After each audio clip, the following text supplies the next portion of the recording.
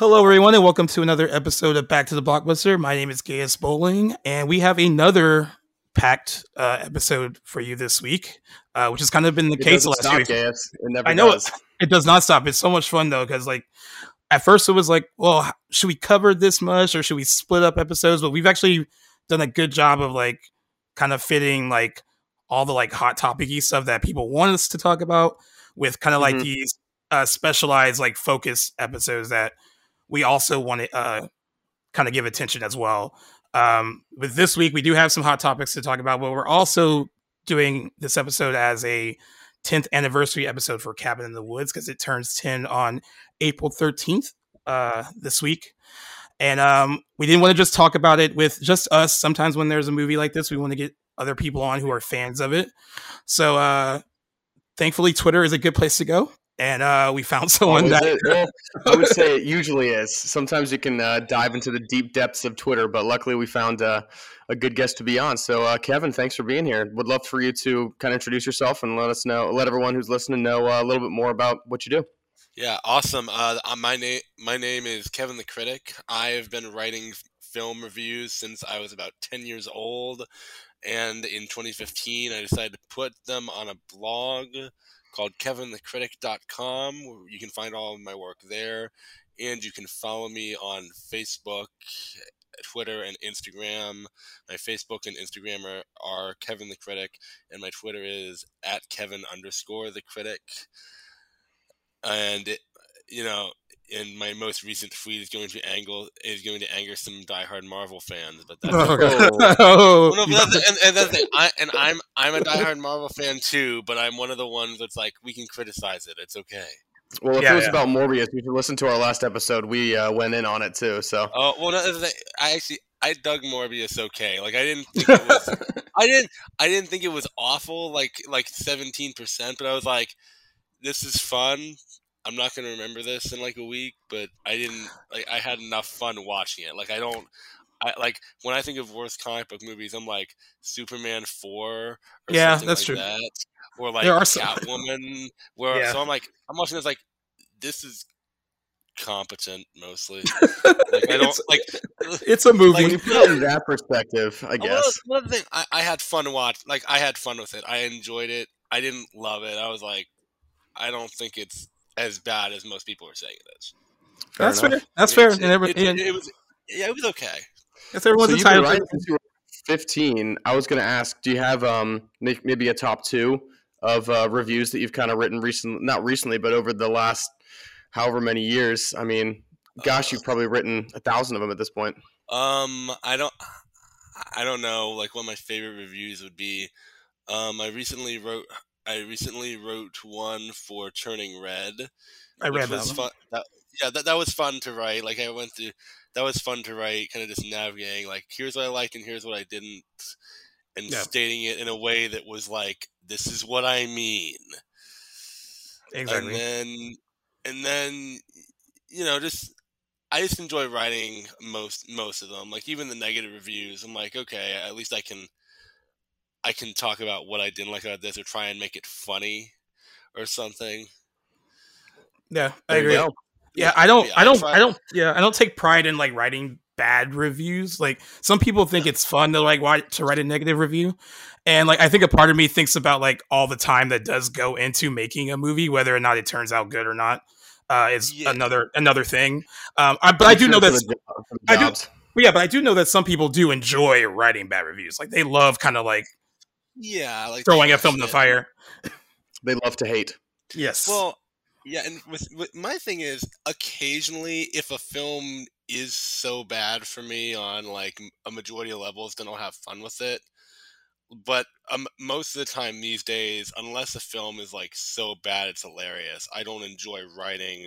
I don't enjoy writing bad reviews as much. I'm like, I get people worked on this. Nobody wants to make a bad movie, and I don't hold it against the creators. I'm like, hey, look, I'm not gonna hate you guys personally because you made a movie that I didn't like. You tried your best. It didn't work for me. Maybe it works for somebody else. I'm just giving my opinion, And, I've gotten into, conversations with people about certain movies where it's like, I really, really hated this for whatever reason. And they're like, oh, I enjoyed it for these reasons. And so I saw like what the other side saw. I'm like, okay, I appreciate that you got these things out of it that I didn't. I love that perspective. Yeah, and that's a healthy film debate, actually, because it doesn't always go that way, especially on Twitter. It turns into like a fight, as if we have personal stakes in the making of all these movies. It's ridiculous. And again, that's why when I saw Morbius and I was like, oh man, I'm actually enjoying this. You're like ready. I'm unironically enjoying Morbius. Like, am I gonna get like? And nobody got on to me about it. It was like, oh, good. Thank God. Because it could have gone, a completely different way with people being like, "Why did you like that?" Yeah, is Disney paying you? Yeah, it's Disney. Exactly. It's Sony paying you. Yeah, it's that. Yeah, it's that kind of thing. No, Disney's not paying me. And there have been films of theirs that I have given more mixed reviews to, where I was like, "Yeah, I didn't love this, guys. Sorry." Well, of course, Kevin talked about all the platforms that he's on, but we will also link all of them in the description for this episode so you can find his blog and then find him on Instagram, Twitter, Facebook, all those fun places. So you can also follow his stuff there as well. So let's get into it. I want to get it out of the way because we've been talking about Will Smith the last. Can this be the last time, Gaius, that we talk about Will Smith? Yeah, I think this is gonna be the last thing because that can happen at this point to him. Even though he resigned from the Academy made it clear that they were gonna still pursue disciplinary measures against him, and we didn't know what they were until Friday. And Friday, they decided that he is banned from attending the Oscars and Academy events for the next decade. So 10 years, he can't go. He can't go to any events.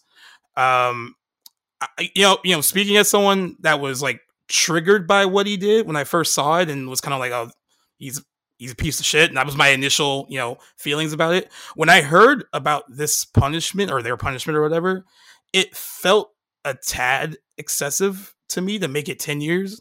I thought they were going to do like a year or maybe 2. And it seems like a lot of people are feeling that way, or it might be a little bit mixed. Some people think that there are some people out there that still think they should take his Oscar away, and that's not going to happen. But I guess I would ask, I'll throw it to Kevin first as your guest. Do you think it was the right punishment, or is it too excessive? I think that a 10-year ban is a bit much. I think that I would think maybe a 1 to 2 year ban would have been a little bit more apt, because it was 8 seconds. He just walked, and I saw the clip of it, and I saw the Australian clip of it where it was uncensored, and so I saw what he actually said. Yeah, I'd say probably a 2 year ban would have been more fitting for that, given that it was in front of everybody, and then he started cussing it, and then he cussed him out. It's not something that I'm like, oh, ban him for a decade. I thought action definitely needed to be taken, because if it wasn't, that would have opened up Pandora's box of issues. But I think a 10-year ban for what he did is a bit overzealous.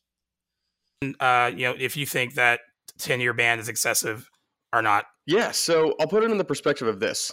So when the Astros got caught cheating in the World Series, they didn't take their ring away. So all of them got to continue to be World Series champions. Not really any of them got bans for cheating or anything like that. There was just a few fines and stuff like that. So that really doesn't set a precedent for what cheating should be in the MLB. So I think what the Oscars is trying to do with this is basically say this behavior is clearly unacceptable and just have a massive deterrent for any bad behavior on anything. And unfortunately, Will Smith is the example for that. It's like when you are at a job and you kind of have a fuck up, someone's going to be put to example and get in trouble for it. And unfortunately, he's the only one who's kind of done something like this, but they have to set a precedent where you can't do something like this. So I think that it really just puts anyone who's even considering doing something like this, not even at the Oscars, but to comedians, to any type of live show, assault in general. I think that it's just a very good way of saying this is completely unacceptable behavior for a Hollywood elite. It's completely unacceptable behavior for a person, especially in a very public space. I think 10 years, they probably were trying to figure out whether or not it was going to be 5 or 10. You're going to do a round number, set it, and say, listen, this is it. Sorry, don't come, not allowed, can't do that kind of shit, and we'll see you in 10 years. So I think that at the end of the day, it seems harsh, but what he did was unacceptable. So in my opinion, I think that it's well-deserved, and he's got a lot of work to do on himself. And and also with his relationship with Jada. I know, Gaius, I've seen you post some stuff on Facebook, where it's like, it's might be time to put that prenup into effect. It's kind of like, I do have to wonder, like, I've often wondered about, like, what goes on in the Smith family, because if you look at if you look at, like, the history of, like, what they've done over the past 10 years, like, they started out the 2010s trying to promote Jaden Smith up to be, like, the next big A-lister with the Karate Kid and After Earth, and that didn't really After pan Earth out. was terrible. And then, see, the other thing, I didn't see it because I saw articles saying that, like, it lost box office stuff after, like, within 3 days it went from the number 1 spot to the number 3 spot. Yeah. And I'm like, I've never seen word of mouth go by that fast. But yeah, like, they tried to put Jaden as, like, the new big guy, and then that didn't pan out, and they tried to put Willow as, like, a music star with the Whip My Hair Back and Forth song, and that just blew up in their face.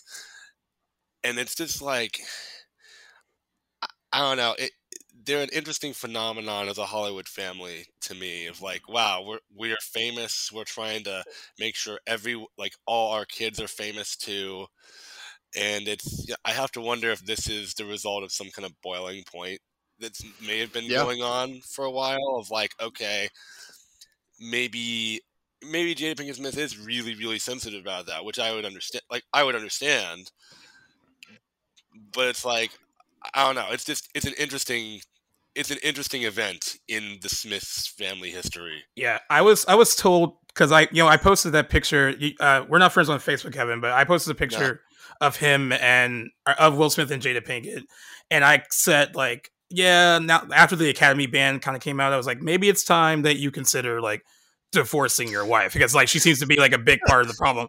Now, there were a lot of people on that thread that supported it, but then someone said, like, they didn't exactly like demonizing her either, and that we don't really know what goes on in their home. And I get that, but I keep going back to this, is that they've made so many crucial parts of their lives very public, and there's shit that we wouldn't know about if she didn't have a show that, like, is the very essence of it is, like, let me tell you all of our secrets, basically, and, like, let's hash it out in a public forum. So, like, that's why it's kind of hard for me to kind of, like, sympathize with her, because I personally don't. I've been hearing stories that she, she's supporting Will the best way she knows how, and she doesn't condone what he did. But if you watch, like, different angles from that night, she didn't try to stop him from running on stage. She laughed after he slapped him in the face. There was no, like, babe, why'd you do that, or anything. Like, there was nothing that she did that stopped it. So that's why I guess I'm still like, she's not an innocent little waif and all this. But I do understand not wanting to demonize her, because on the other end of that, I don't love cancel culture either, and I don't think that he should be canceled either. I mean, I think what's happening to him professionally at the moment is what is expected, and it's going to be like that the rest of the year probably. He'll have some stuff that's on pause, and then by the time we hit the end of 2022, early 2023, I think that he'll be fine again, because there's going to be something else that'll take this place of, like, whatever the scandal is. There'll be a new one that takes this place. And also, like, I've seen, like, Netflix is, like, apparently, like, scuttling away from 2 projects they had with him. Yeah, and Sony as well with Bad Boys. And I was like, oh, Bad Boy, he got Bad Boys yanked too. Yeah, for now, until they figure out what's it. Well, and that, I get why they're doing that, but I personally probably would have waited until like seeing like what's the verdict on this thing before like pulling out. Just because I don't know, it seems like a little bit of a slight overreaction on the studio's part to me to pull out in the midst of all this happening. It's like you don't even know what the punishment's going to be yet. Right. So this thing could blow over in like maybe 6 months when another Hollywood star screws up or says something or does something that gets even more attention than this, and people forget about it. Yeah, I agree with that. And like he has like that Apple movie that is supposed to come out by the end of the year. That could very well be an Oscar player. They probably like the thing is, a lot of people were confused. They were like, "Well, he can't be nominated anymore, right?" I'm like, no, he could still be nominated. He just couldn't go if he was nominated. I don't think the members of the Academy, even if they felt he gave like one of the best performances of like the year, would nominate him this year. Um, but he is still able to be nominated in the future if that was the case. And, a lot of people are looking to what SAG is going to do because they said they're going to do something too. I don't know if they kind of think like what the Academy did, that's enough and we'll kind of leave him be and like that's fine. But their union also spoke out when it first happened that they wanted to wait and see what the Academy did before they did anything. And so far they haven't said anything. I kind of hope they don't add on to this at this point because I think at this point he knows, he gets it. He's suffering the way that he probably should suffer right now, which is like, critically in the press, in his pocketbook. It's going to affect his persona for like the foreseeable future. And then he'll come out at the end of it eventually. But, he has to kind of take his lumps like everyone else that has gone through this kind of stuff. Yeah. And ironically, like, my sister got me his autobiography for Christmas. And so I'm interested to start. I'm interested to start reading that and see if in the wake of all this. Well, no, that's the thing. Like, I want to read about like, okay, so now that we've seen the facade break, it's like, all right, I want to see like, all right, what's in this book where he's going to reveal things about himself that we might not know. Like, all right, will it give a better picture of who he really is beyond the image, the Fresh Prince? Yeah, beyond like the Fresh Prince, beyond Agent J. It's like that was his persona for years and years and years and years and years, and now people know that, and it's like they have to reckon like he's a human being, you guys. Like human beings are flawed. They do stuff. They do things they shouldn't do. Yeah, but his fuck up was so public and so.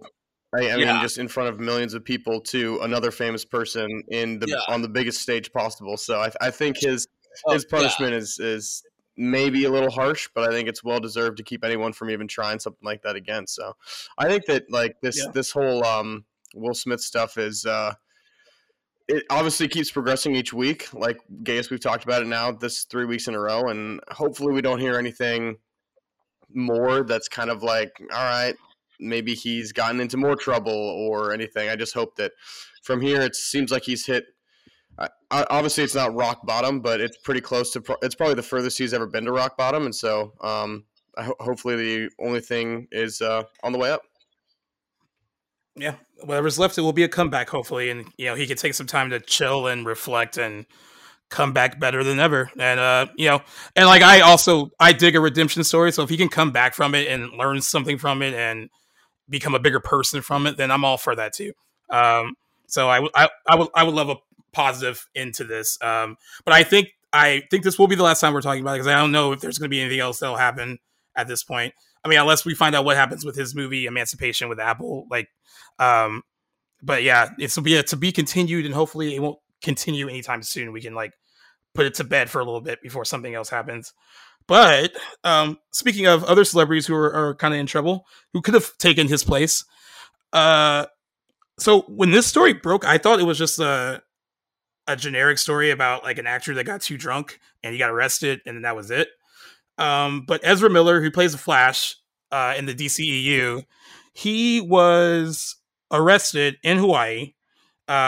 He was at a karaoke bar, and apparently he got like so angry at the people that were doing karaoke, he like snatched like the microphone from one of the girls, started cursing at them, made like a big scene at this karaoke bar. he was arrested and then released on like $500 bond, right? So I thought that was it. I was like, all right, I want to know what he had a song drunken night. they were singing. What Yeah, what were they was singing, it just man? were they singing tequila or something, like something that's so bad, or like what sparked You know, this I would love it. aggression? Like, what is it like? I would love it when they sing like "Funky Cold Medina," and he was like, No. Yeah, that was the funny part of the story to me at first when I was like, wait, he was just Yeah. so triggered by their karaoke that he just like You guys suck. stormed the stage. You guys, it's like in School of Rock, you know, like we see the guy texting his buddy, "These guys suck." He didn't go onto the stage. Yeah, He, like, It stop. was one of those where, Yeah. like group. There's a group of friends. There's like 10 of them, and they all pick the same song in a row or something. I mean, that would piss me off. Oh, Maybe yeah. that's what it was. Oh, yeah, it would. But anyway. So like from what this story goes on, I thought, okay, that's it. Whatever. He got drunk. It happens. But then I find out last week that Warner Brothers reportedly is having these emergency meetings about what to do about him because he is their Flash right now. The movie's not coming out until next year. Now that they delayed it. Well, Gaius, actually, but- after he got arrested, he was arrested again because after he got Yeah. on bail, he broke into the hotel of this girl and her husband and basically called her fucking slut and like assaulted them basically, and then was arrested again. Yeah, his exact words were, "I will bury you and your slut wife," according to a temporary restraining order request obtained by Page Six. Like he got out in of fact, jail and he- went back to harass him again.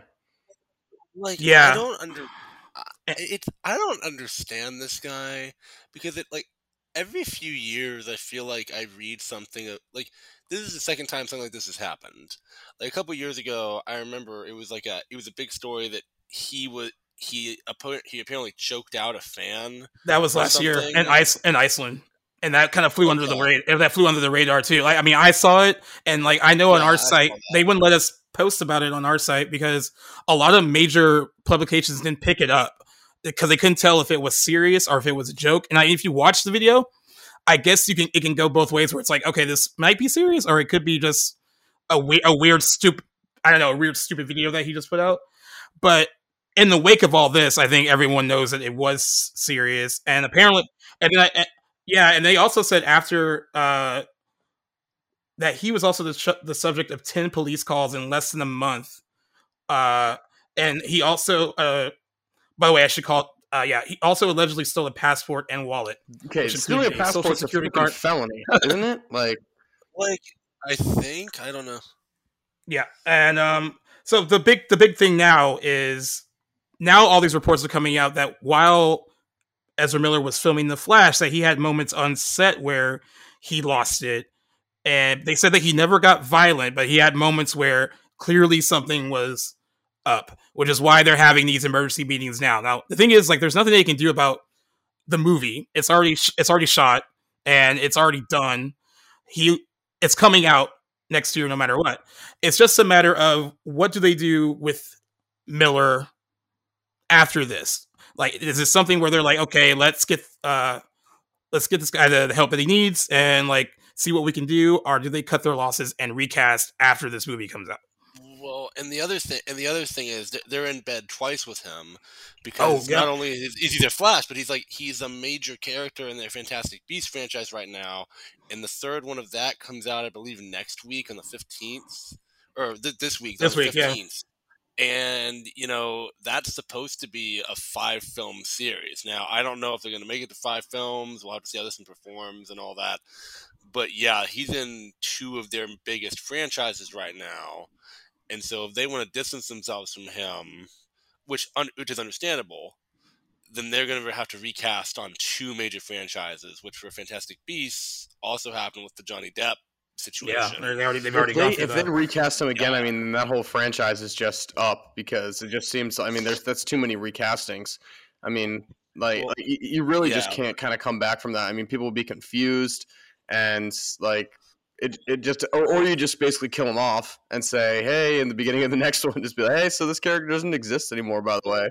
Well, and ironically, they did that exact thing in the Crimes of Grindelwald, where in the first Fantastic Beasts movie, because I watched the first one the night before the second one came out, just to catch myself up. And I was like, oh, Ezra Miller's character is like dead. And in the beginning of the second movie, they're like, he survived. And I was like, Okay. but how? How? He was like dead. I saw him die. What do you mean he's just back now? So this franchise can kill off whoever they want, however they want. They've proven it. And it must be interesting for Warner Brothers because Ezra Miller, like, he's attached to two big franchises that they are a part of, and I assume the emergency meeting is just not about the Flash. It probably is about Fantastic Beasts and like, Yeah, okay, like this actor is like a major part of these franchises. And you know what was interesting when these stories broke? Twitter, because Grant Gustin, who plays the Flash on TV on the TV show, he started trending on Twitter, and then the whole situation started trending on Twitter because they were like, just replace Ezra Miller with Grant Gustin. A lot of people at the time, when they announced the movies, like that they were doing Justice League and they were casting Ezra Miller as a Flash, they were like, well, why not use like the established TV actor who has a fan base and just like bring him into the movies? But I guess they want to keep that separate, but like, you know, now everyone who wanted that in the beginning, they're like, well, see, we told you so. Just bring in Grant Gustin and let him be the Flash. Yeah, well, see, the problem with doing that is that the Arrowverse is its own thing with its own established continuity and versions of these characters. And in the Flash movie, we're supposed to be introduced to the DC Extended Universe's version of Supergirl. And the Arrowverse already has a Supergirl and Melissa Benoist, who just finished her run. And so, like, as I think Grant Gustin's a good Flash, but like, if you make that canon to the DCEU, it would require at least 2 movies worth of explaining how all the Arrowverse stuff that was never meant to exist here now ties in to the movies. That's too much work. Yeah. Yeah, so that's so exactly. At the same time, like, would you rather do that, or would you rather have people be assaulted on set? Well, I would honestly rather recast him than have someone be in an unsafe working environment on the set of a movie. But yeah, recast this guy. I mean, it's happened. Like, recasts happen for a variety of reasons. If it's an unsafe working environment and he's causing it, then yeah, I say ditch him. Yeah, and I know they stress that Ezra Miller never got violent on set. But he just had moments where he was losing it on set. And of course, it's so crazy that these stories didn't come out until after his arrest and all that. No one was really talking about his behavior on set until recently. But you know, like I say maybe give it time to kind of see like if Miller can like turn it around. You know, like it can like make it like and get better. Because I know it's going to be a headache for the fucking studio to like release that movie in 2023, and if Ezra Miller is still all like messed up, then they have to recast the part. But they have to wait until after that movie comes out because they can't refilm what they've already done. No. They're going to lose a lot of money. They're going to lose a lot of money if they do that. No, and they've been trying. They've been trying to make this specific Flash movie for about 15 years. Like, they've gone through so many scripts and directors and all this stuff. So this is the movie that they have to. Well, also, Gaius, like what we've talked about too, is that apparently this Flash movie is supposed to tie everything together. So if they do this one wrong, then it's just going to be a whole fuck up for the rest of their movies that they've planned. Yep. So yeah, I don't know. I mean, a lot part of me wants to be like, okay, well, let's see if Ezra Miller can get the help he needs, and maybe he can recover from this, and then he'll be fine. But like, you know, reading all this stuff in a row, as like even before Owen, like when Owen got to, I was going to go to that part next, and I was like, yeah, the whole story as it progressed, like after that first day, I was like, yo, he just got arrested at a karaoke bar. And I was like, no, it was way more than that afterwards. Like, it was so much worse. Flew off the rails. All over a bad karaoke song. All over singing "Don't Stop Believing" at the karaoke bar or something. Yeah. I don't know.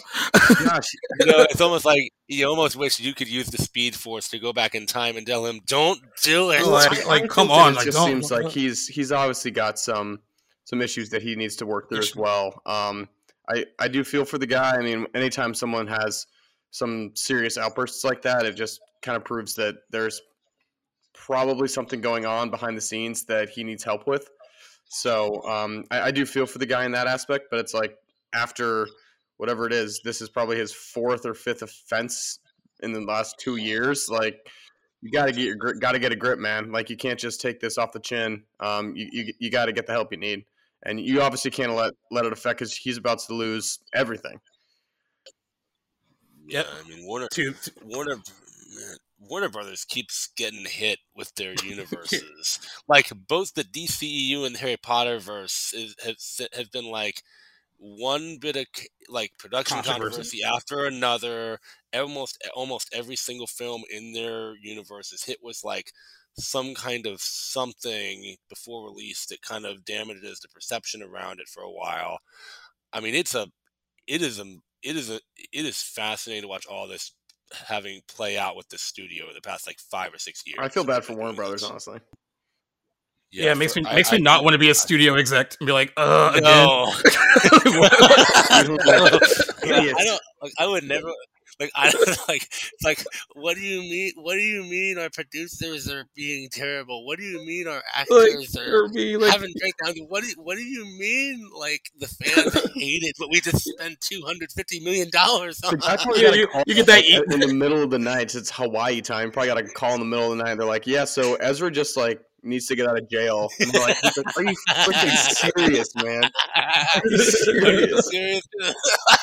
We keep getting hit.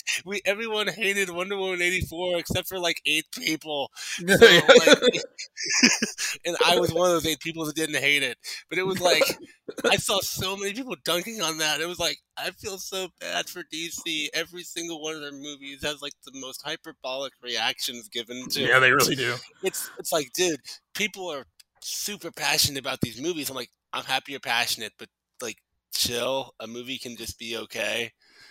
Yeah, for DC, and that's perfectly fine. I guess that's a good point, because for DC, it's either like really good or it's absolute shit. Well, and that's the thing. Like, yeah, like, and there was a time where I was in the it's either really great or terrible camp of DC movie thinking, and then I was like, no, let's actually be fair to these things. Like, I think all their movies, regardless of what I feel about them, overall have good elements in them. Like, they're not all complete. The bad ones are not all complete dumpster fires to me, and the good ones are not flawless masterpieces. Yep. It's like, okay, yeah, it's like, yeah, like, people get really into the superhero thing, and I'm into superhero stuff too. Like, I've got a Captain America shield, Stan Lee hanging on my wall. But it's like, yeah, but it's like, I understand, like, these are movies. We can have calm discussions about, like, are they good or are they bad, or passionate ones. It's not like, you didn't understand it. That's my favorite. That's my favorite criticism. You just didn't get it. Like, okay. No, that's the thing. Like, I've seen so many people be like, people don't understand what DC's doing. Like, no, they understand it. They just don't like some of it. Like, that's okay for people not to like things. Yeah, it's perfectly fine. Yeah. Like, yeah, I understand everything that's going on in Man of Steel and BVS, and I even like some of it. I just don't like other things that they're doing in it, and that's fine. I'm friends with people online who are massive fans of those, and I'm like, hey, I'm happy you get something out of these that I don't. Yeah, and like the whole and because of that Discovery Warner Brothers merger, I was looking on Twitter, and like the Restore the Snyderverse started trending again. Because like all those people who were like against it are like out, and so they have all these new people. Oh my god! So I was like, you got your movie, just let it be. Like, you got your 4 hour like. 4 hour. Your opus. You got it. Man. So like, and here's the thing. I went into that opus, and I was like, hey, you know what? For 3.5 hours of this movie, I liked it. And then you had 25 minutes of scenes from movies that will never happen. Right. And so my rating went, because I think my rating was going to be like, wow, he actually did it. He managed to make something that I'm going to, oh no. No. No. Okay, 3.5. Sorry, you just completely. And then I think he just kind of upset fans. I mean, not upset them, because like they weren't going to get any of those story arcs at all. listen, I felt bad for the fans. Like, he cheated them. He went back to reshoot those things, and I'm like, you know as well as anyone, you're not getting to make these movies, and so putting these in here for the fans to just tease them, I think, is a bad decision on your part. Yeah, and they certainly did tease them because now they're all just like Snyder fans love it. They do. Man, I know they love it, and my favorite thing that came out of that was like all of the "this is the best Batman Joker conversation we've ever received," and I was just like, no, no, it's not. I've like I haven't even seen that much of Batman the Animated Series, but I'm like, I can think of a couple conversations that are better written than this. That's true, and that don't have Jared Leto in them. So, Jared Leto's Joker, I enjoy as an enigma of who looked at this and thought it was a good idea. Who approved this? Some drunk guy at the table, just like, what if we had him as like a mafia leader? What we have is like a cool bro with damage across his forehead and all these tattoos that you'll never see, in this purple open shirt jacket and all the bling. Yeah. It's like the Joker. You're trying to make him cool, like, but why? Yeah, there's a lot of mistakes done there. Well, I mean, hopefully they figure this all out, and Ezra Miller figures all his stuff out too, and we have we have another like to be continued moment with that story too, because don't know where that's going to head. We don't. Hopefully we'll find out soon. But I will talk about something that's a little happier in the industry, because I saw Sonic the Hedgehog 2 yesterday, and I saw it Friday, and it was really good. I was like a little long. Like, it was over 2 hours. That seems unnecessary for like a movie aimed at younger people. Feature. But it's live action anime. But it's aimed at kids personally. Yeah, so like I saw it on Sunday with my little brother. It was the first time I've been to a theater with a bunch of children in like forever. It was packed with kids, and there was a lot of crying babies and a lot of kids talking. But once I got through all that, it was pretty good. And you know, when I did the box office predictions for this, I called it at 55 million for its opening weekend. But then someone was like, "You're underestimating it." I think because like when the first one came out, it came out a month before all the theaters and stuff shut down because of COVID, and it opened to like 58 million when it opened in February 2020, and this one like way exceeded it and opened to $71 million this weekend. Families need a movie to go see. Yeah, it does. They do, and this one's fun. I mean, and in that one fell swoop, it's the highest opening weekend for a video game adaptation, and its predecessor was the previous highest opening for a video game adaptation.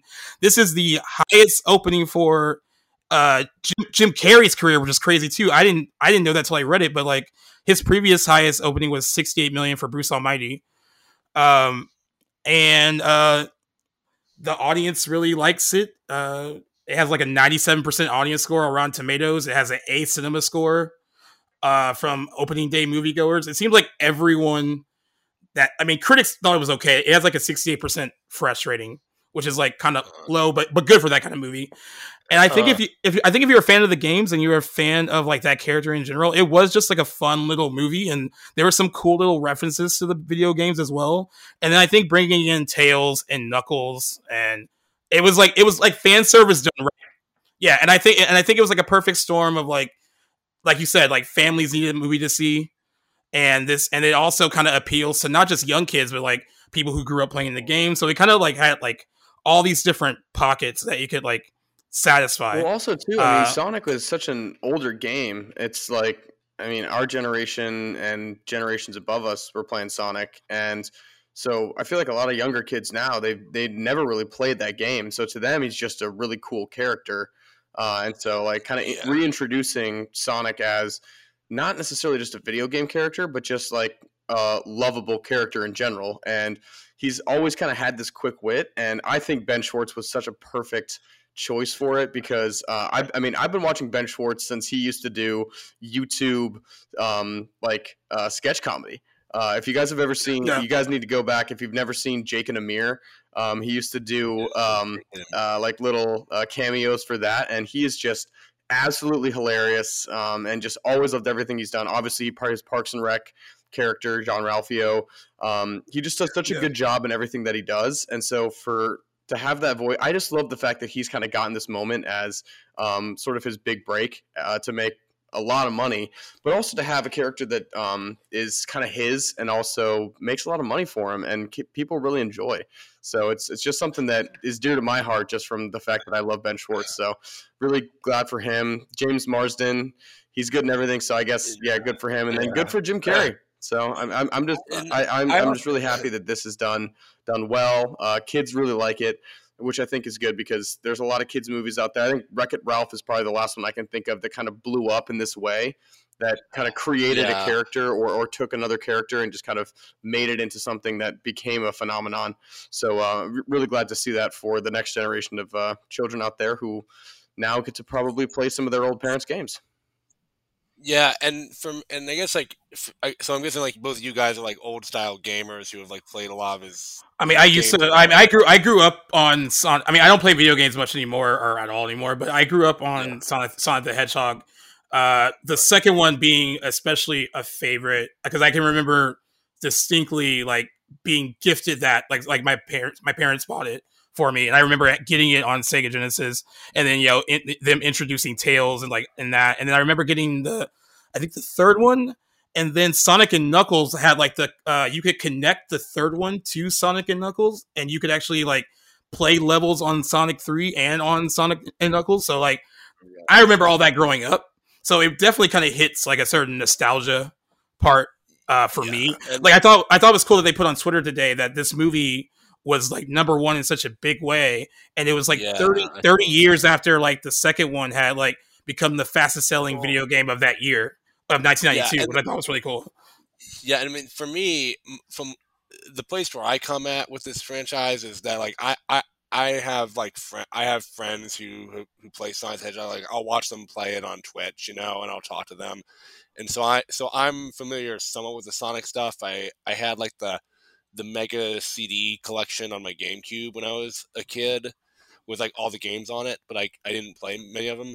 So I'm coming at these like, how do these function as movies in their own right? And what I like about them is that they're approachable to a general audience of like, hey, if you've never played a Sonic video game before, you can enjoy this if you can go with it. And like that, like with the first movie, like I liked that. And with this movie, with the second movie, I thought it was an improvement in certain ways from the first one. Again, I liked the first one a lot. This one I thought had a lot better action in it. Yeah, like the action was bigger and better, and better shot. I felt like they were more confident this time about how bizarre and weird we can go with our story and how many game elements we can put in here without losing people. And I thought it was a really great move to bring in Colleen O'Shaughnessy to play Tails again. The voice of Tails, because not only do you have somebody who's done this character for a long time and who knows she knows what she's doing, but you also throw a bone to the fans of like, we're not just going to recast everybody that you love to get a new like famous voice actors, which I know is kind of that's a little bit of a thing right now of like, why are you recasting all these people when the voice actors are still here? Right. I thought she was probably like the standout vocal performance of it next to Ben Schwartz. And I also think that I like the human actors they got. I like that they're into it. They're not just doing it for money or for their kids. It's like, hey, they want to be here. They're giving good performances. They're having a fun time. And it's enjoyable for me it was very enjoyable for me as like a 27-year-old man to sit in that theater with a bunch of families and kids who were laughing together. And I'm like, that's great. We need more of this. Yeah, once I got over all like the baby crying and the yelling. Oh yeah, I actually did. No. I did enjoy that part too. I actually thought that it was a cool like collective experience that like, I mean, these kids were loving every aspect of it. They were like, they were like enamored by it. And you brought up something interesting about like the human characters, which usually in a movie like this, sometimes that stuff doesn't work that well. It's just kind of boring, and you're waiting to get back to like the animated stuff. But James Marsden, like Tika Sumpter, Jim Carrey, they all do a really good job of selling the believability of being in that world and like being immersed in it and not acting like they're acting against like something that isn't there.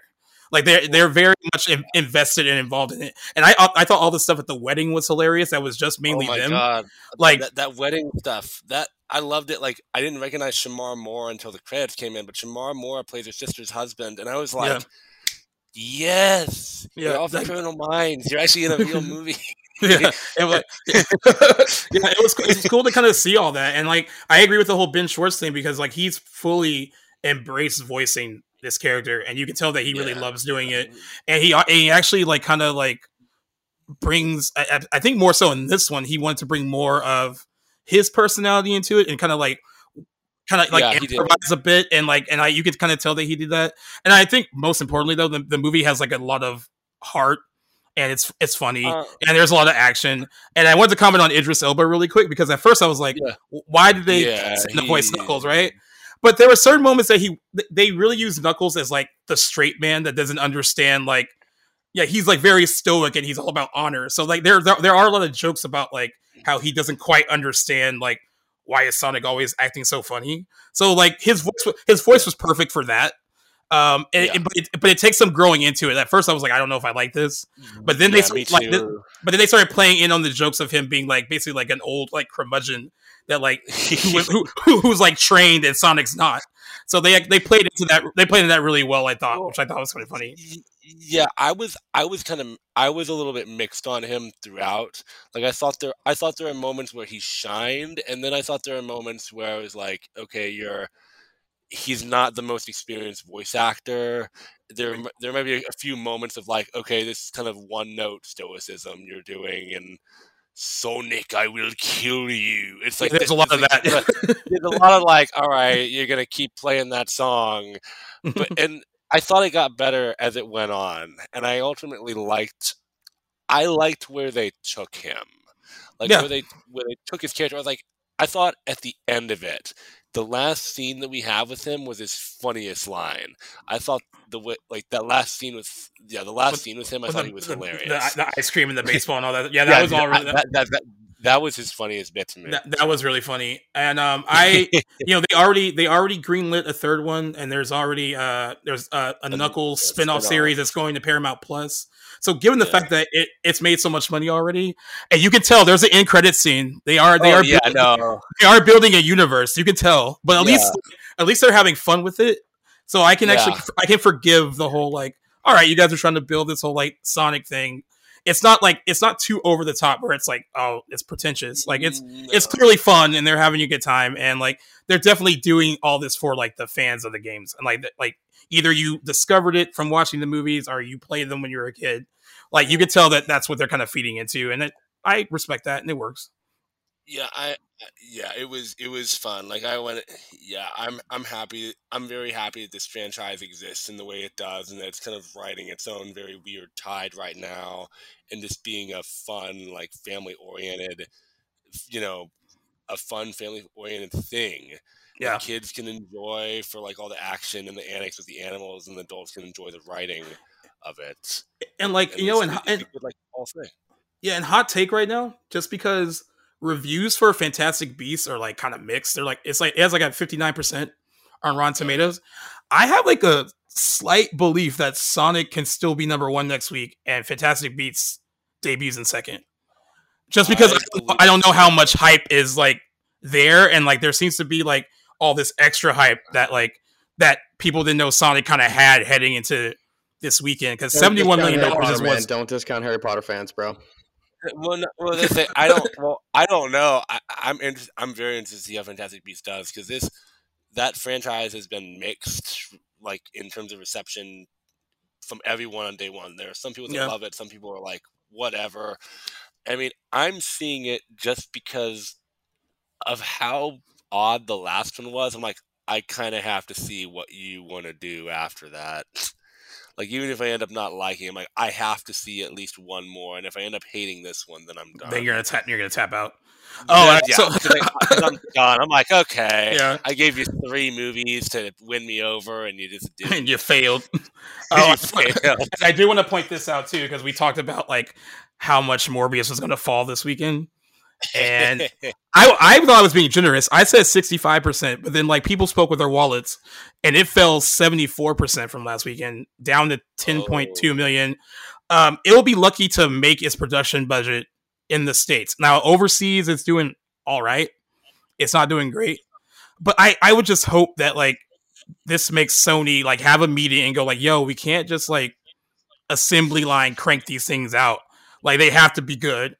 And I'm really kind of, like, I really don't support a film's failure.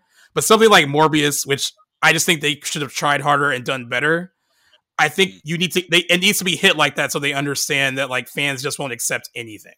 Well, yeah, and like it's just I think the whole idea of them doing a like Spider-Man villain verse, this is a concept. I like the concept of it, but it's like you guys have made 3 like mid-tier B movies at this point starring Spider-Man characters. Yeah. Like that's all right, but you're not going to hold weight for much longer unless you make one that is like legitimately really, really good, like crowd pleasing.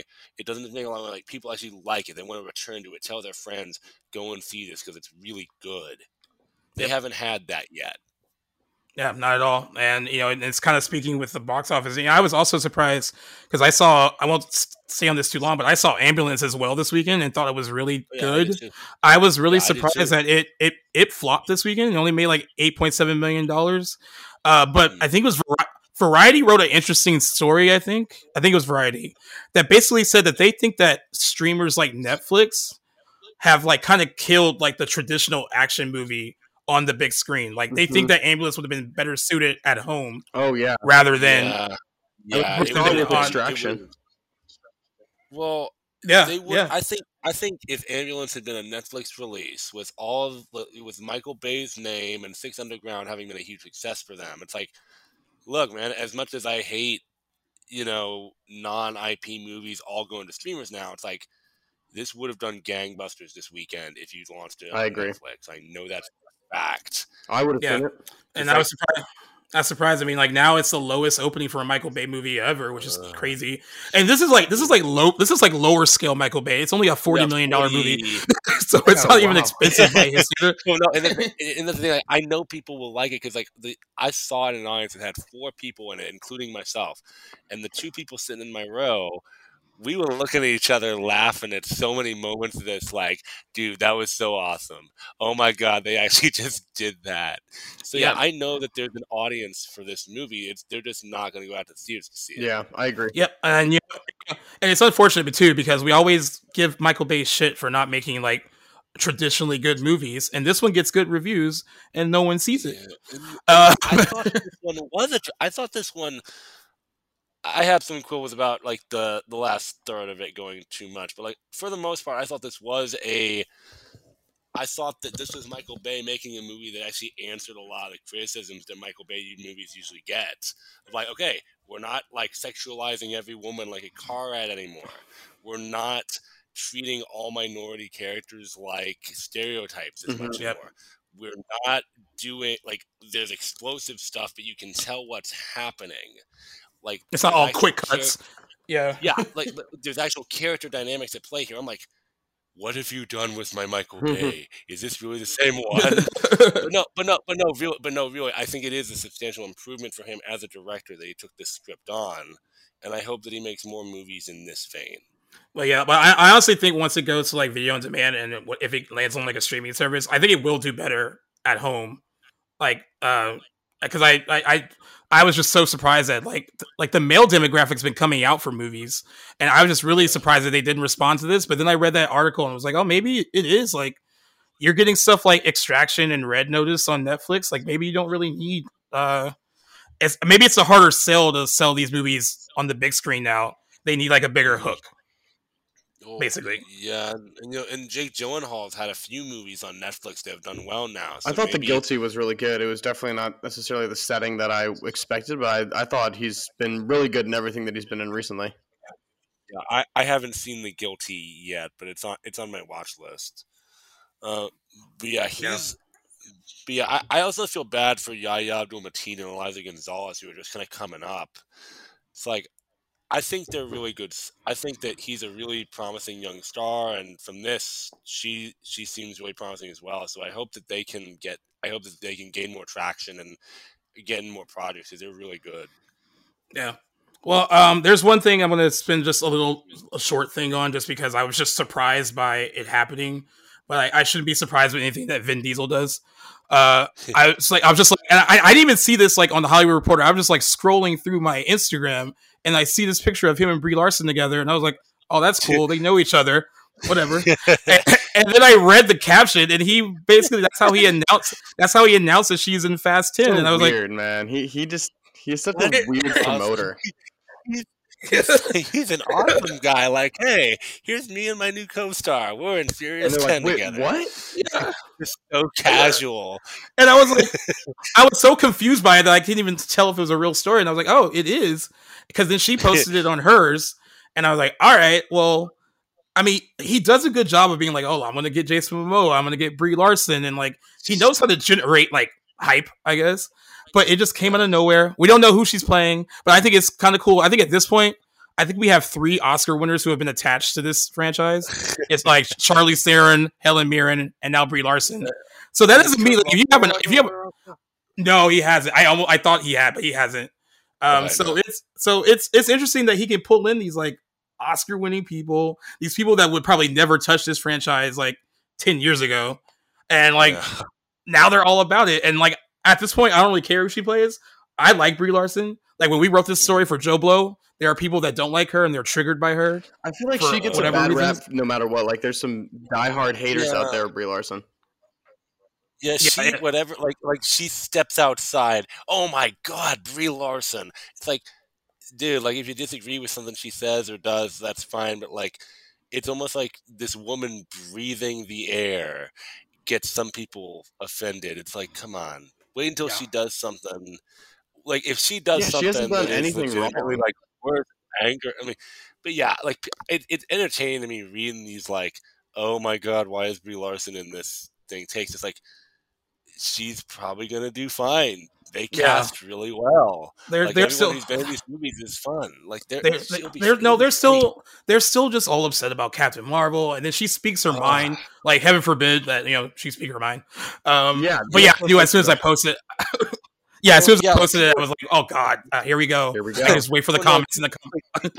Yeah, I remember the Captain Marvel debacle was hilarious. I remember that, and I saw it. I'm like, okay, I get why some people don't like this movie, but I dug it. I liked her in it. Yeah, it was. Yeah, I was like, we don't need this much hate over one person who hasn't done anything remotely to deserve it. Yep. Well, I want to happen to the Cabin in the Woods stuff, but I want to get Owen's take a little bit first because I know he has to like hop off soon to do some adulting. But Cabin in the Woods came out. By the time you hear this episode, it'll be 10 years ago. Mm-hmm. It was supposed to come out a lot earlier than that because it was like shot in like 2009, and then like MGM actually had the rights to it, but then like there were some issues with like money and all that stuff, so they shelved it indefinitely, and then Lionsgate finally bought it and had like a surprise screening of it in 2011, and then it opened wide on April 13th, 2012.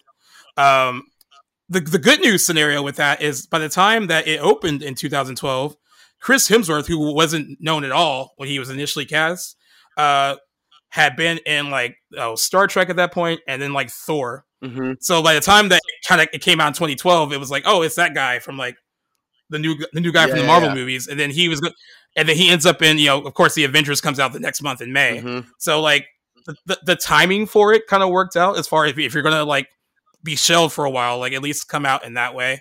But it came out 10 years ago. It was best viewed as something that like it was good to go into it not knowing what it was. Mm-hmm. And like my initial thought of it when I saw previews and all the posters and like just the title. I was like, all right, this is just going to be a typical like slasher movie, kids in the woods, a nice homage to like 80s slasher movies. But then it's just not at all. It's so much. It's so much more than that. It kind of plays with all those like genre tropes a bit, and in a really fun way. Like if you're a horror fan, you're like, all right, I get it. But I also don't think you need to really be one in general to enjoy it. There's just so much fun stuff that they do with it. I think it kind of owes a debt a little bit to kind of like Scream and stuff being successful, because it kind of shows that like you can be kind of funny and you can be meta and all that stuff. Written by Joss Whedon and Drew Goddard. Joss Whedon is someone that we've talked about a lot on here, despite how like the man we know him as now. Like he was a huge creative force behind like Buffy the Vampire Slayer, this movie, The Avengers. He's a very intelligent writer. Drew Goddard also directed this. Also a very good director and writer. They've worked together before on Buffy, so they had like a good second hand already with each other. But yeah, I'll get Owen's take on it first, and then Kevin and I can go into more stuff after that. But I am curious to see like what was it like when you first saw it, and were you surprised by it when you first saw it? Yeah, no, when I first saw it, it was definitely like I had no idea what to expect going in, and I think that this movie just has like, it really made me realize that horror movies are kind of one of the only ones you can kind of go meta with. Like you don't really see like a sort of meta action movie where it makes fun of all the different tropes, but horror movies like this one just does a perfect job of setting the stage with the jock and his girlfriend and the stoner and all of these characters that just come like with a horror movie, and it's like, well, they're gonna act like idiots or they're gonna make poor decisions, and the people behind the scenes know that. And so like it just has this perfect dynamic of those tropes, but also does it, I think, in a better way sometimes than Scream, just because it gives an actual laughability to it, where you do kind of have like, oh, this realization moment where it's like, oh my gosh, that is hilarious, but it's not necessarily a laugh out loud one. And I think the actor who plays, gosh, the only thing I can ever reference him as is the dad in Step Brothers. Richard Jenkins. Yeah, so Jenkins. It's just like his performance is so good, because as things start to kind of go off the rails, I think that his reactions to that are just so good, where it's like, just fuck it, let's just do everything, and let's just kind of let's just kind of go after it. But I think that it's one of my favorite, if not my favorite, sort of meta horror movie, and that just produces a bunch of laughs, and also just a really great story that just keeps you on the edge of your seat no matter what part of the movie it's in. But I appreciate I do have to hop off here. Got a day tomorrow, so I just wanted to give my input, but just want to say thanks again, and hope you guys enjoy the rest of the conversation. It's been it's definitely a great movie, so I can't wait to hear the playback and hear what you have to say, Kevin. Yeah, thank you for being here. And we'll see you next week, Owen. Next week's our stoner episode. Perfect. Next week for 420. So yeah, we'll be excited to have Owen back for that. But yeah, me and Kevin will continue the conversation. And thank you, Owen, for being on as long as you have been, knowing that you have important shit to do. So I appreciate it. There we go. You got it. Peace out. Oh yeah, so like, it's funny because like, you brought up the Richard Jenkins thing, which I thought, one of my favorite moments is when they realize that the plan is not working in Japan, and then he just like goes to the screen and he's just like, fuck you, like he's like so mad. Yeah, and that's the thing, like even like working. So I guess kind of like even like working backwards from that, like. When I remember the hype for this. Like, right. I remember back in 2012, this was like the most anticipated horror movie. Joss Whedon's attached, and that Thor guy is in it, and all of this like horror is it's been in this stage of like remakes and torture porn and all this kind of stuff. And this was the one that to me, I think kind of like reinvigorated the genre for people of like, wow, you can actually do something Right. with Different. this setup again that hasn't really been done on this scale before, and so I appreciate for that. I went into it knowing that it was like going to be something crazy. I didn't know what that crazy was. So the way that it opens, I was like, wait, what? Like, what the hell's What are going we on? doing? What the hell? Like, why are we with these two business guys? And then, like, I really like how in the beginning of it, it is like, it is really light and really funny and just really kind of jokey, and you like these characters a ton, and Yeah. you know, you're just getting with them, and then the tension and the gore slowly build over time with it. Like I Well, just like, yeah, appreciate. I think the first 30 minutes kind of builds up on the whole like cliches of like horror movies of the 80s, where you first you have all the stereotypes, like he mentioned, like you have like the jock and his like promiscuous girlfriend, or like yeah, Oh and my then like god! and then you have like then you have like the virginal character, right? And then like what they call Yeah, and then they call the stoner the fool in this, and then like yeah, and then the what was it, the intellect or whatever. So you had yeah. all those like all those stereotypes, and they really do kind of, as you're getting to know them, because you do start to care about them because they're likable enough in the beginning that you're like, all right, I'm invested in like what goes on with them. Yeah. You, And like you like them.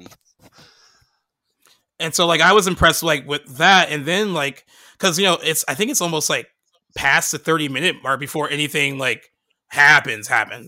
Like something's up, and you know that they're kind of in this like this world that you're not sure what's going on, because like when they're driving along the road towards the beginning, and then that bird flies and it hits like the force field thing that's around the shield. And that's when you're like, oh, this is something completely, this is not what I think it's going to be. This is not about a bunch of kids getting murdered in a cabin, and it's not a slasher movie. Yeah, and I loved also that it kind of picks different types of really cool horror movies to kind of pay homage to. There's a lot of like Evil Dead in there.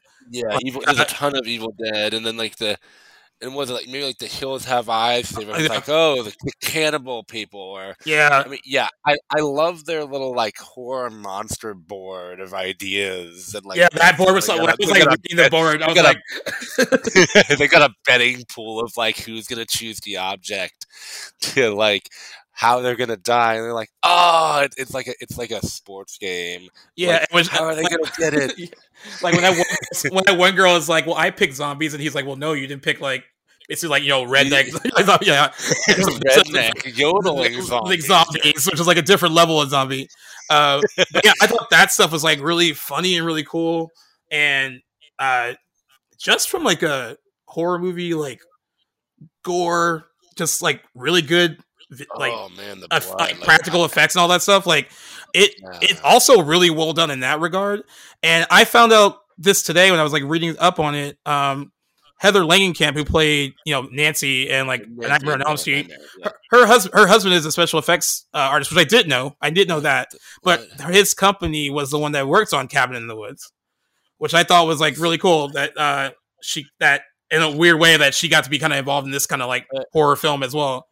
But that's what her husband does for a living, and like his company worked on all the effects and gore effects on this film, which I thought was really cool. Like little tie-in to like different horror movies. That is very cool, and I think that like, all of the kills in here, I think are very. I like that they're brutal. Like they don't hold back on the gore of this at all. I mean, it is some of these people you're like, oh, that's a terrible way to go. Yeah. And then and yeah, like and I just like that. I don't know the way that they play around with horror tropes and make it work for them. Like I think my favorite joke is like when all the characters are like, okay, we're not going to split up. That's stupid. Yeah, exactly. That gas and like that. See, that is one of my favorite horror tropes, like in a straight horror movie, because it's like y'all are just dumb. Yeah. And so for them to play with it, I was actually that one, and then the other one is, we're gonna make the intelligent one dumb with her hair, with her shampoo or something. Yeah. Yep. Yeah, I love when they release the pheromones to make Chris Hemsworth and his girlfriend go out there to have sex so they can like separate them from the group. And I thought that was really cool too when he's like, oh, we gotta stick together, and he was like, oh, no, that's not gonna work. And then he like, releases that stuff like, no, that doesn't make sense.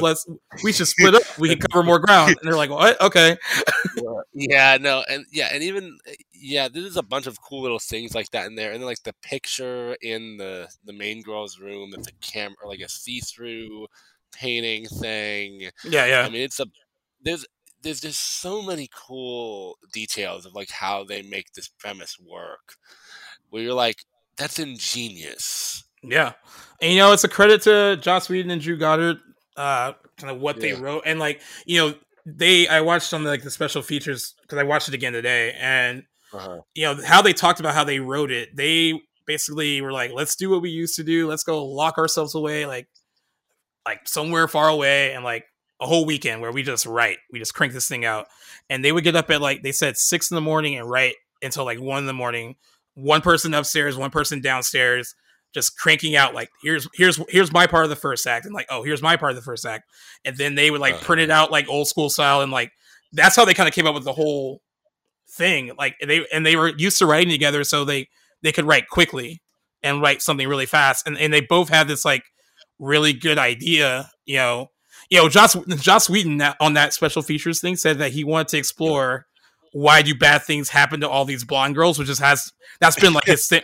That has been his thing. Yeah, I've right? noticed like even since I remember like even in the first episode of Buffy, the first scene is like a blonde girl getting attacked. It's like, what is your thing with blonde girls, man? Well, now we know now that he has like if you look at how he writes women, in retrospect, even someone strong like Buffy, like. He has a very interesting, complex, not all to their view of like women in his own right, and that's just based on someone who is, it seemed like he didn't get a lot of play when he was younger. He was kind of a nerd, and then he becomes this big writer and like develops this big TV show. Then he becomes like a substantial director. He gets involved with Marvel, and now he has all this power and. Yeah, and then if you watch over time how he write, like I was even how he wrote some of the women in here, he could kind of get away with it a little bit because they were playing the stereotypes, right?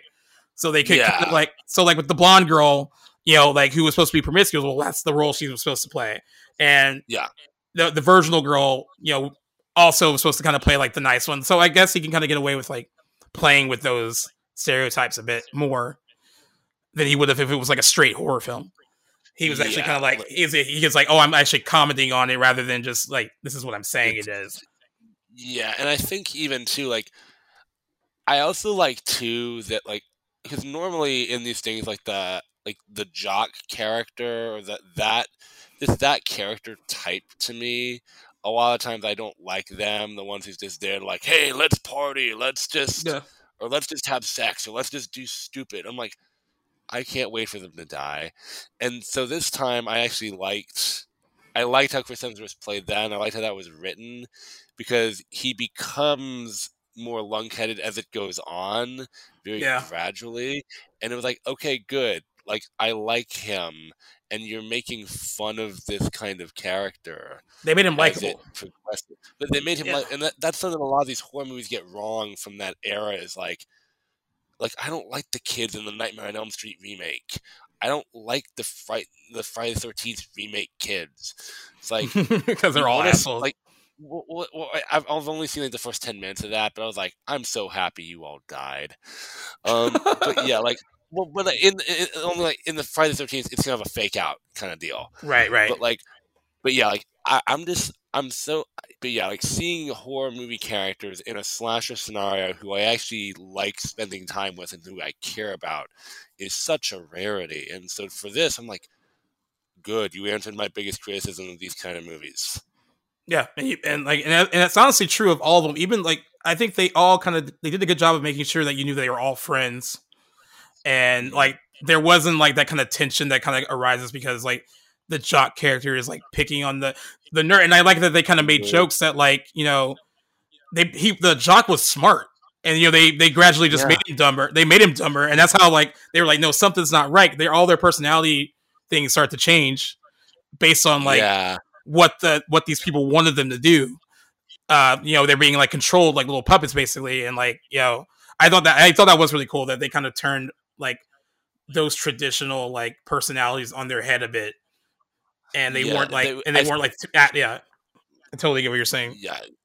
No, it's in terms of that, I think it is one of the strongest horror movies of recent years. It's like, wow, you actually I think it definitely helps if you have seen at least one of the 80s slasher movies, or at least partially aware of the trope that they're working with. Because I think sometimes when he does stuff in here, it's very clearly homaging certain things like Evil Dead or like, cannibal stuff or just like things like that. So if you haven't seen those things or are not aware of them, some of it might be, oh, this is weird that it went that way, or they did that.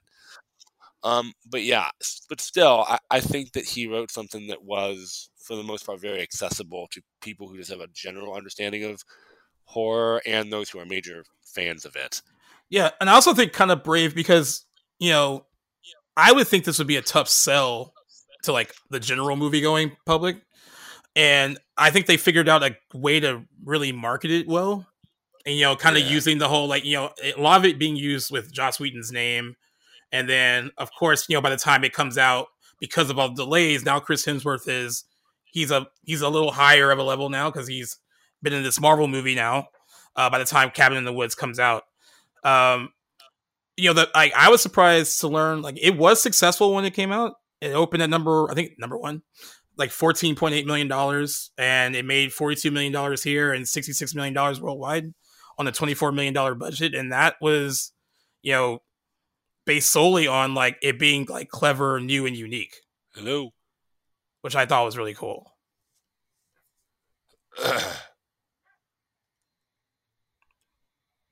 So there.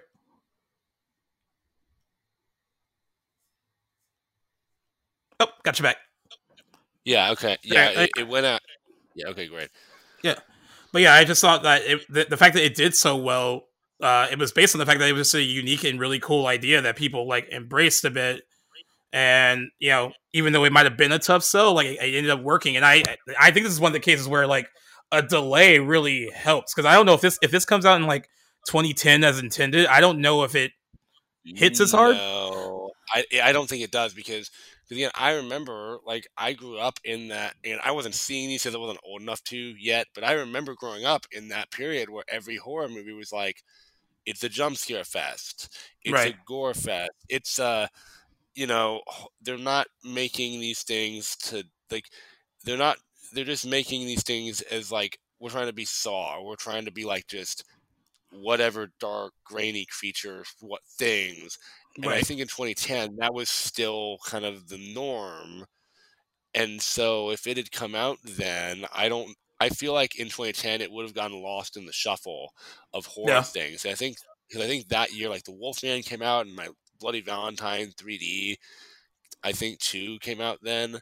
And so it might have gotten lost as like, oh, another one of these horror movies that, they keep pumping out. But yeah, because of that delay, and because of, Joss Whedon getting on the Avengers, and because of Chris Hemsworth and his increased star power, I think it really bolstered the film and how successful it became.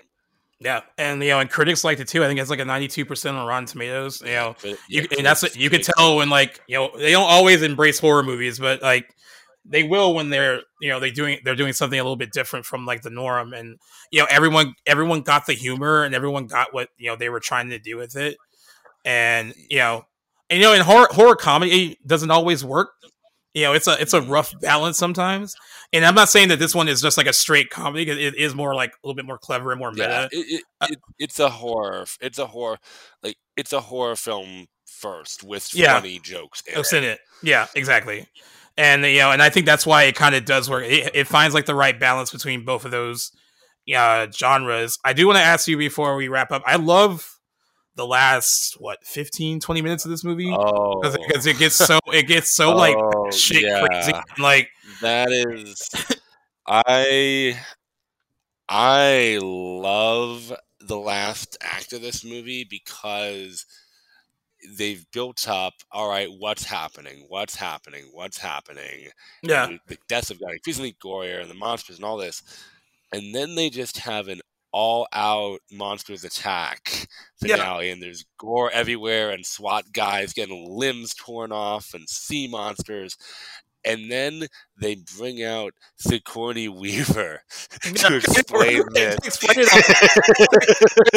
Which makes like perfect sense if you're like, who else? Because like, she has that she has that delivery, right?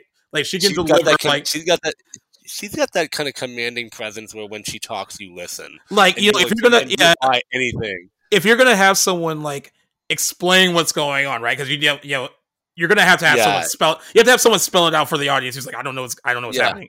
So if you're gonna have someone do it, it should be Sigourney Weaver because like she really is a commanding presence. Like she can like handle any kind of dialogue, and like even though some of that dialogue was ridiculous, where they're like, oh, it's like these like these gods and all this stuff. But I was like, her delivery made me like go, okay, I can accept. I'm picking up what you're putting down. Yeah, no, that it is so great how she says all this, how she spells all this out, and you're like, yeah, I totally buy it. I totally buy it. I totally get it. Like it's in the last 2 minutes of the movie where this happens, and you're like, oh yeah, that makes the last 90 minutes completely make sense.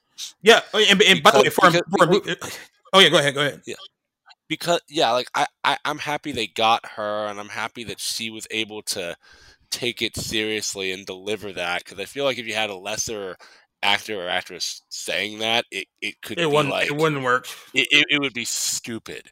It wouldn't work because at all. You got somebody like her who can work with material like this and really understand it. She completely legitimized this. Yeah, totally. And when I was watching the special features today, like that was their only choice. They wanted her, and she was down. She was down to do it, and she had a lot of fun just showing up as like a fun cameo at the end. And and I thought the ending itself, which I have a friend because I have one friend that like hates like bleak endings like this. Because there was no way for it to really end, right? I mean, it was like what they said was going to happen was going to happen.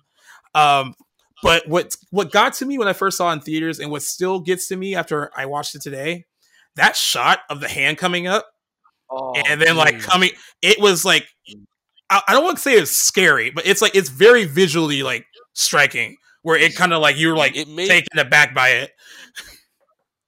It may be the most visually striking image that he's ever shot.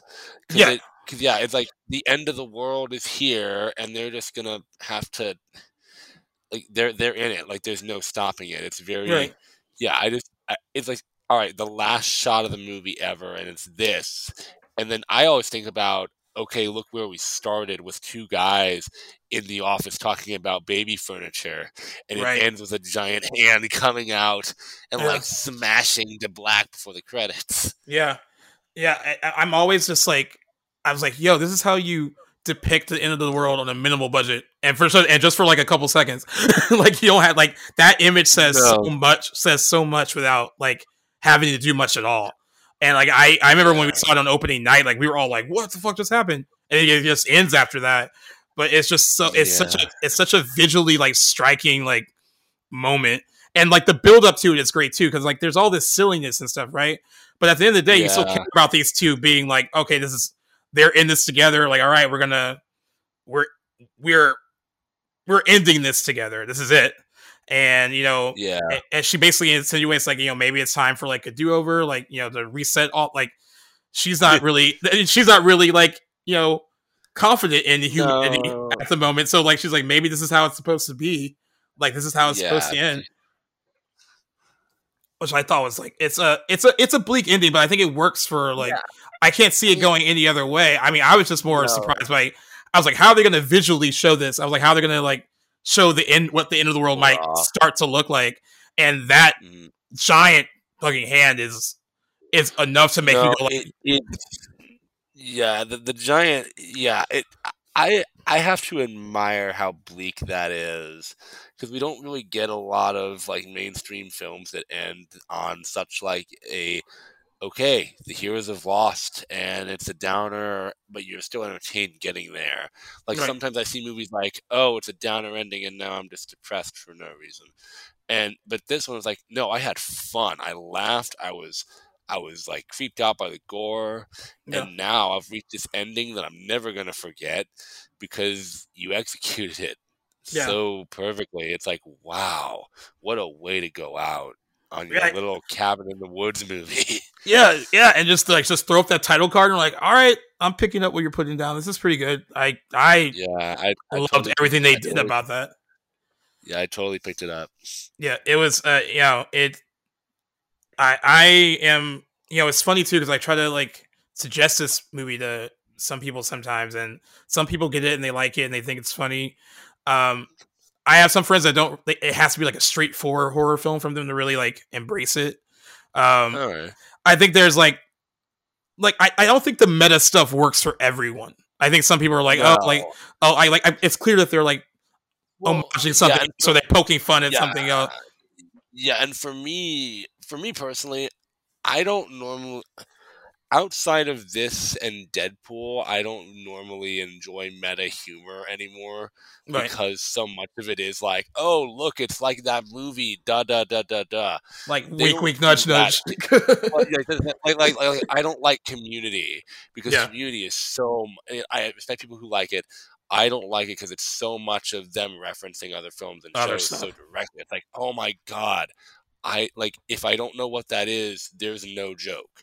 Exactly. With this, because it's very broad and super general a lot of the time, like things that everybody knows who's into like pop culture or film.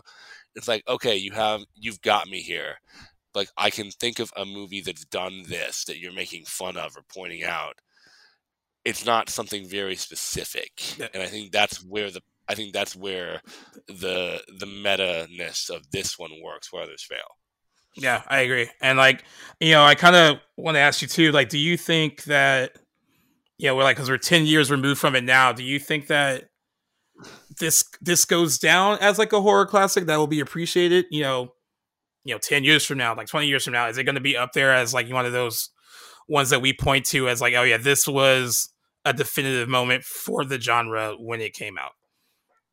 I think it's going to be remembered very fondly. I think that it largely holds up because of the writing and because of how general the poking is, and because of just like just how creative it is. Like we don't really get a ton of like 80s style horror things anymore, so maybe Right.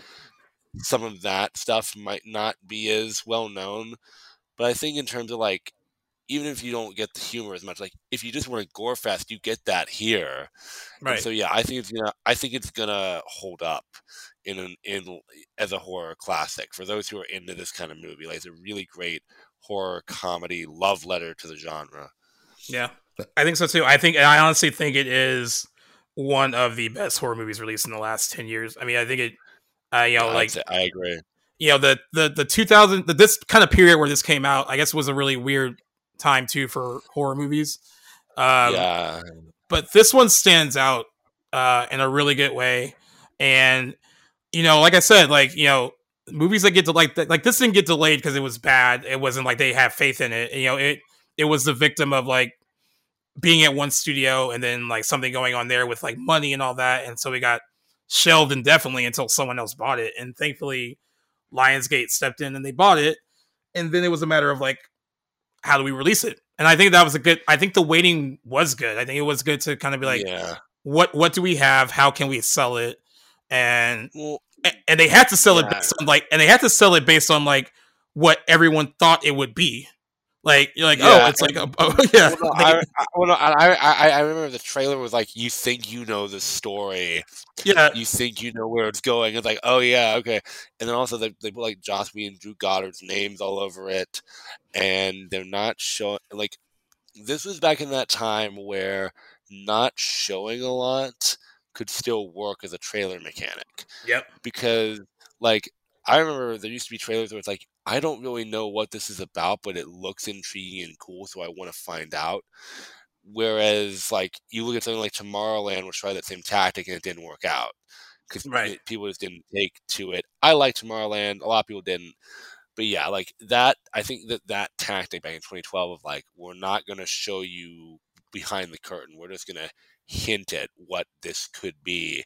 That tactic sold it. And then also you've got like, does Lionsgate distribute the Saws too? Oh, I don't know. That's a good, like, yeah, I mean they have to take it. I think that they do because I'm pretty sure that they distributed the last one was Chris Rock, so I think that's their series. So Okay. they were associated. Oh, with they do. kind of Yeah, like you're right. horror. You're right. Yeah, They yeah, the Saw. yeah, The Saw ties. So yeah, Lionsgate is associated at that point with like grisly horror that's crowd pleasing, and so I think that helped too. They could sell it as like the next horror film from Lionsgate. Yeah, and they can kind of use that, and it's actually poking fun at like a little bit like movies like Saw, like the whole like torture porn thing a little bit, and it's kind of like making a little bit of a joke out of that too. So like I just love that it fell into someone's lap that understood it and got it, because like certain studios can kind of get this and be like, oh well, let's just We don't know how to let's sell as a slasher movie in the woods, and then like whatever when they see what it really is like. No, we don't. It's like when Universal got Krampus, and they marketed that. And I like that movie. They marketed that as a straight horror movie, and I saw it as a straight horror movie. And when I went to go see it, it's a horror comedy. I wasn't expecting that, and I appreciated that it was a horror comedy. Like, thankfully, somebody told me that it was funny, and I'm like, oh, I'm much more interested in it now because I like that genre mix. But yeah, watching the trailer, like there is very little humor in there, or hint of humor. Yeah, and so I think that's why it might not. I mean, it was a big success, but I feel like the mismarketing of it as a straight horror film, it misled people, and so some might have stayed away that otherwise might have gone to go see it. Yeah, I think that some people. I mean, or maybe some studios feel like if like the mix of those genres is hard to sell a little bit to a general audience, and like so they either have to sell it like one way as like a pure horror film, and then because I remember looking, if you look back at like the trailer for Scream, like if you go to watch that 1996 trailer, it's a horror movie trailer. I mean, I can't really there. I mean, I guess you could tell from some of the dialogue there's going to be humor and stuff, but it's a slasher movie trailer. And like you don't really get how like funny and meta it's going to be until you actually watch it. Oh well, I've never seen. I saw the Scream. I've seen the Scream 2 trailer, right? And that one kind of leans in. That leans into the humor more than like the Scream trailer does, because like now that we already know what the rules are, the first one's been successful. They can kind of like poke fun of like all the stuff they talked about in the first movie. Yeah, I mean, and that was the other thing that surprised me about the new Scream that came out. Well, that I saw those trailers, I was worried, like, oh no, they've completely lost the comedy of it. Yeah. Oh god, all right, I guess I'll go see it. And I'm like, oh no, it's actually really funny. They're like, no, they got it. They totally got it. So yeah. They've got it, and they're commenting on like horror tropes, not as deeply, but they're commenting on like horror stuff and modern things now. Yeah, and like fans and like how toxic fans can be. God. Like I love like that stuff was really good. Oh god, like that fan stuff, that was so gratifying. It's like, yes, thank God someone made fun of this. They commented on it. Yeah, I totally agree. Yeah, like that's the thing, like yeah, and so yeah, I was very happy with Scream 5 or Scream because we don't want to give them numbers anymore. Yeah, it's hard to sell us. Well, and the thing is, like, the new one's called Scream 6. So when they sell this, it's going to be like Scream, Scream 2, Scream 3, Scream 4, Scream 6. You're like, wait, did you put the same one in here twice? Yeah. Well, yeah, it's true. I mean, but it's kind of cool. Like watching the success of Scream in 2022 was nice to see, because it's like that kind of horror genre of filmmaking can still be done right, and people will still respond to it. And then I think that's why even something like Cabin in the Woods, even 10 years later, like once people like see it and get it, they appreciate it. Like they're, that like all the stuff that was like old then is becoming new again. So like I think if you were to show someone that wasn't into Cabin in the Woods like 10 years ago, let's just say that maybe they watched the new Scream and they're like, okay, this kind of humor is back a bit. And then you show Cabin in the Woods to them again today, they might perceive it a bit differently and like understand like what that movie actually was. Yeah, and I think that I think that like the prevalence of more like meta humor that Scream, to my knowledge, kind of popularized. It's like, okay, because more people are aware of it now and its meaning, I think that like helped Scream 5 become popular. Like, we know that people in movies like this talk like this and are gonna reference things directly, like elevated horror and the requels and fan stuff. Yeah. I mean, so yeah, I think more people now are a bit more culturally aware of just how film is, which is why they could even get away with, we're gonna make a message that's like putting toxic fans down at all. Like when they went there, I was like, I did not expect you to do that. Yeah, I was like, that's going to trigger a lot of Twitter people, man. Oh no, and it did. I saw so many people that were like, "Oh my god, they hate fans." I'm like, you're literally proving them. You're proving them right. You're proving them right. Yeah. And then my favorite. I think my favorite joke in it was like, there's a shot of somebody watching a YouTube video of like why the Stab movies are too political or something. Basically woke. Like too woke. Like one of those decordering videos. And you're like, yep, I saw videos like that and that actually popped up on this, so they got it right again. Yeah, it's hilarious. Well, it's kind of, I want to bring this moment up because I was like cracking up because I forgot how funny it was. The scene where Chris Hemsworth has to do the motorcycle jump. And it's such a well written, like, it's like what he's trying to say is like a typical thing of like what that those characters would do in that situation. Like, I'm going to go get help. I'm going to go to the police. I'm going to go do this. and then like the music starts to swell. It's like badass punchy music. It's like this badass moment, and then he does the jump. And at that point, I when I saw it in theaters, I had forgotten about the force field wall thing. Oh yeah.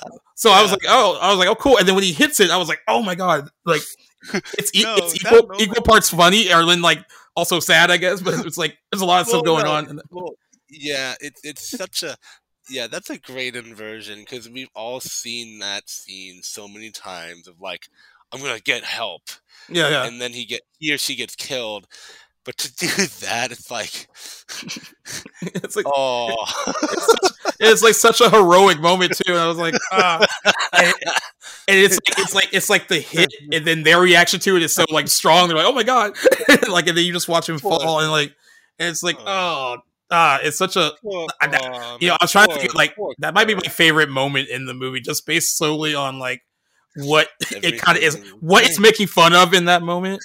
But it's also written so well that it's like it could be also a real moment in that movie. Yeah, and I mean, and that's the thing. Like, they nailed it. They nailed everything in it, which is why, like, when I watch movies that are like kind of straight versions of that, like kids going off in the woods, I just kind of laugh now because I think of this. I'm like, oh, you're just playing this goofy thing straight. Yep, exactly. Well, I want to thank you, Kevin, for coming on and not just talking about this movie, but then also joining us for like the news and stuff. Because I know it's thank you. All the pop culture stuff to kind of catch them on. No, thank you so much for having me on at short notice. This is great. No, I mean, like, we also love having guests on. I think what I want to do differently, because I always like when we have anniversary episodes, I always like wait and post like, oh, a week we're doing this. I think I'm just gonna start like posting like, this is what's coming up in like the next few weeks, and like if anyone wants to jump on these, like, we are more than willing to have you guys on. Like, we've had like as many as like just one guest on like you, and then we've also had like 5 or 6 people on to talk about Wow, certain movies. So it's cool. always a good time, like, going through this list of like, what's turning 5, 10, 15, 20, like trying to pick like, all right, which one do we want to focus on? We had like a really good time with Grindhouse last week. We had a good time with Yeah. this one this week. So I'm glad that we actually had like a fan of the movie on to kind of talk about it and Yeah, revisit it. I wonder, if you guys are still doing this in 10 years, I wonder if like you're gonna do a 10-year retrospective on Morbius. Oh, like, no, it's like it's secretly the Citizen Kang of like the comic book movies. And I see. Okay, so here's what I keep waiting for. Okay, so how we have a lot of like, how my generation, and I'm guilty of this too. There are a lot of movies that came out when I was like 10, and my generation holds up really, really high, even though they're just like okay or maybe not great Yeah. sometimes. I'm waiting for in the next 10 years the people who are kids now who are seeing like the Venom movies and the Morbius movies who become film buffs and they're like, no, these movies are actually great, man. Oh, And they then we make have to through that. revisit. we have to revisit and do 45-minute YouTube retrospectives on why Venom was misunderstood. Yeah, that's gonna happen, man. Like, cause like it's funny because like one of our episodes coming up, I think in a couple weeks, we're doing one on the 20th anniversary of Attack of the Clones. This will be the first time we're doing an anniversary episode. An anniversary episode of a movie that we didn't particularly care for, because usually we're like celebrating a movie on its anniversary. Yeah. So this is gonna be the first time that we're looking at it and being like, it's not good. But it's interesting, like, to think that like with some of these movies, like 10 years from now, are you gonna have this like new generation of kids who are growing up with like Venom and its sequel and stuff are gonna 10 years from now kind of make it like, no, you guys just didn't get it then. Like it was like this was all, yeah. Well, yeah, and the reason why I say this is like we're seeing this now with the Amazing Spider-Man movies, where there are like tens of YouTube videos now, and I've watched a few of them, and I think a lot of them make some good points about like these movies were not as bad as people said, or like they had underappreciated qualities, and I agree with that. I think both of them had things that were kind of underlooked. But it's just interesting to see, like, oh, people who were 10 and Andrew Garfield was the first Spider-Man they saw, they feel about him the way I do about Tobey Maguire because he was the first Spider-Man that I saw. Right. They had that special connection with him and this universe and these versions of these characters. So it's always interesting to see, like, how the pop culture wheel turns around and the discourse shifts on certain movies. Yeah, it certainly turns. Like sometimes it turns within like a year or two. And now we've got like people who are like John Carter is a classic, and I'm like, okay. You're like, cool. There's you know what? Cool, there's something for everyone. There's something for everyone. Well, you know? No, there is, and that's the thing. Like, because I hadn't seen it since 2012. Yeah, and I've tried to watch it, and I'm like, it's good until it goes to Mars. Yeah, of course. Yeah, for me, I mean, I'll give it a full look and like a whatever, but it's like I'm not really looking forward to it. I'm like, hopefully I find something, but Taylor Kitsch was just not. He didn't have it. He didn't take for whatever reason. Yeah, what's funny about him is that he has some anniversary movies coming out. He has Battleship in May. That'll be 10. And then he has Savages in July. That'll be 10. And Savages is like a bit better. That's a bit better than Battleship. I saw I distinctly remember seeing Battleship in theaters with my friend back in high school when that came out. Because like he's a big like military Navy guy, and so he's into those kind of movies. Yeah. And I was like, all right, I'll see it because Liam Neeson's in it. And then I'm sitting there going like, Liam Neeson's barely in this, isn't he? Yeah. Yep. And then like, and the thing, I distinctly remember going like, wow, it's been a half an hour and we're still developing characters. I'm into that. And it's like, I was so much more. My tastes have changed over the years. I'm not going to be like, wow. I'm not going to be like, thank you for giving me some kind of character development, whatever it is. I'm like, is it any? I think Battleship is okay, but it's not something that I'm like, oh yeah, let's pop that on. I'm like, go watch it. Yeah. I haven't watched it so long. I think it had the misfortune of opening the third weekend of the Avengers, which is like it just got Oh yeah, it got lost in the shuffle. it got buried, man. Like, Yeah. even more, it's like Dark Shadows opened on the same weekend as the Avengers, I think. Yeah, it's like that.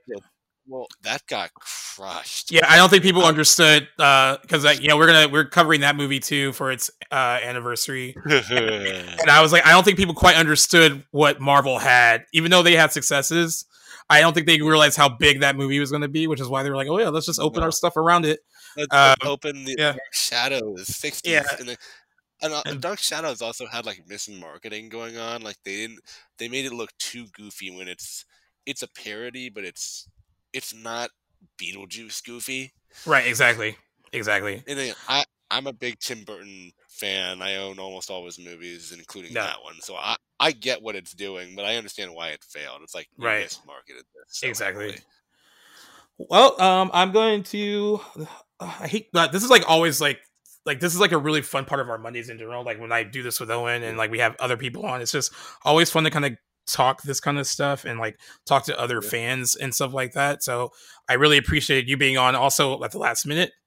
And like I said, like all your stuff, your Twitter, your Facebook, your blog, we are going to have those all linked in the description of this episode so people can check you out and discover your stuff. And as always, this is a playlist original. You can find us on anywhere you get your podcast fix, whether it's Apple Podcasts, Spotify. The Good Pods HQ app is where a lot of people have been discovering the podcast because it's a good place for like indie podcasters to get discovered. But wherever you choose to listen to us, we hope you subscribe, rate, listen, review. Like we want good feedback, we want negative feedback, whatever you think we can do better and what can you improve on. We're willing to listen, and we've just been really happy with, especially the last few episodes have flowed really well, and we're kind of hitting our stride. So we're all happy with everyone for listening. Kevin, once again, thank you for being on and offering your insight. And it's been real, guys. Peace out, everybody.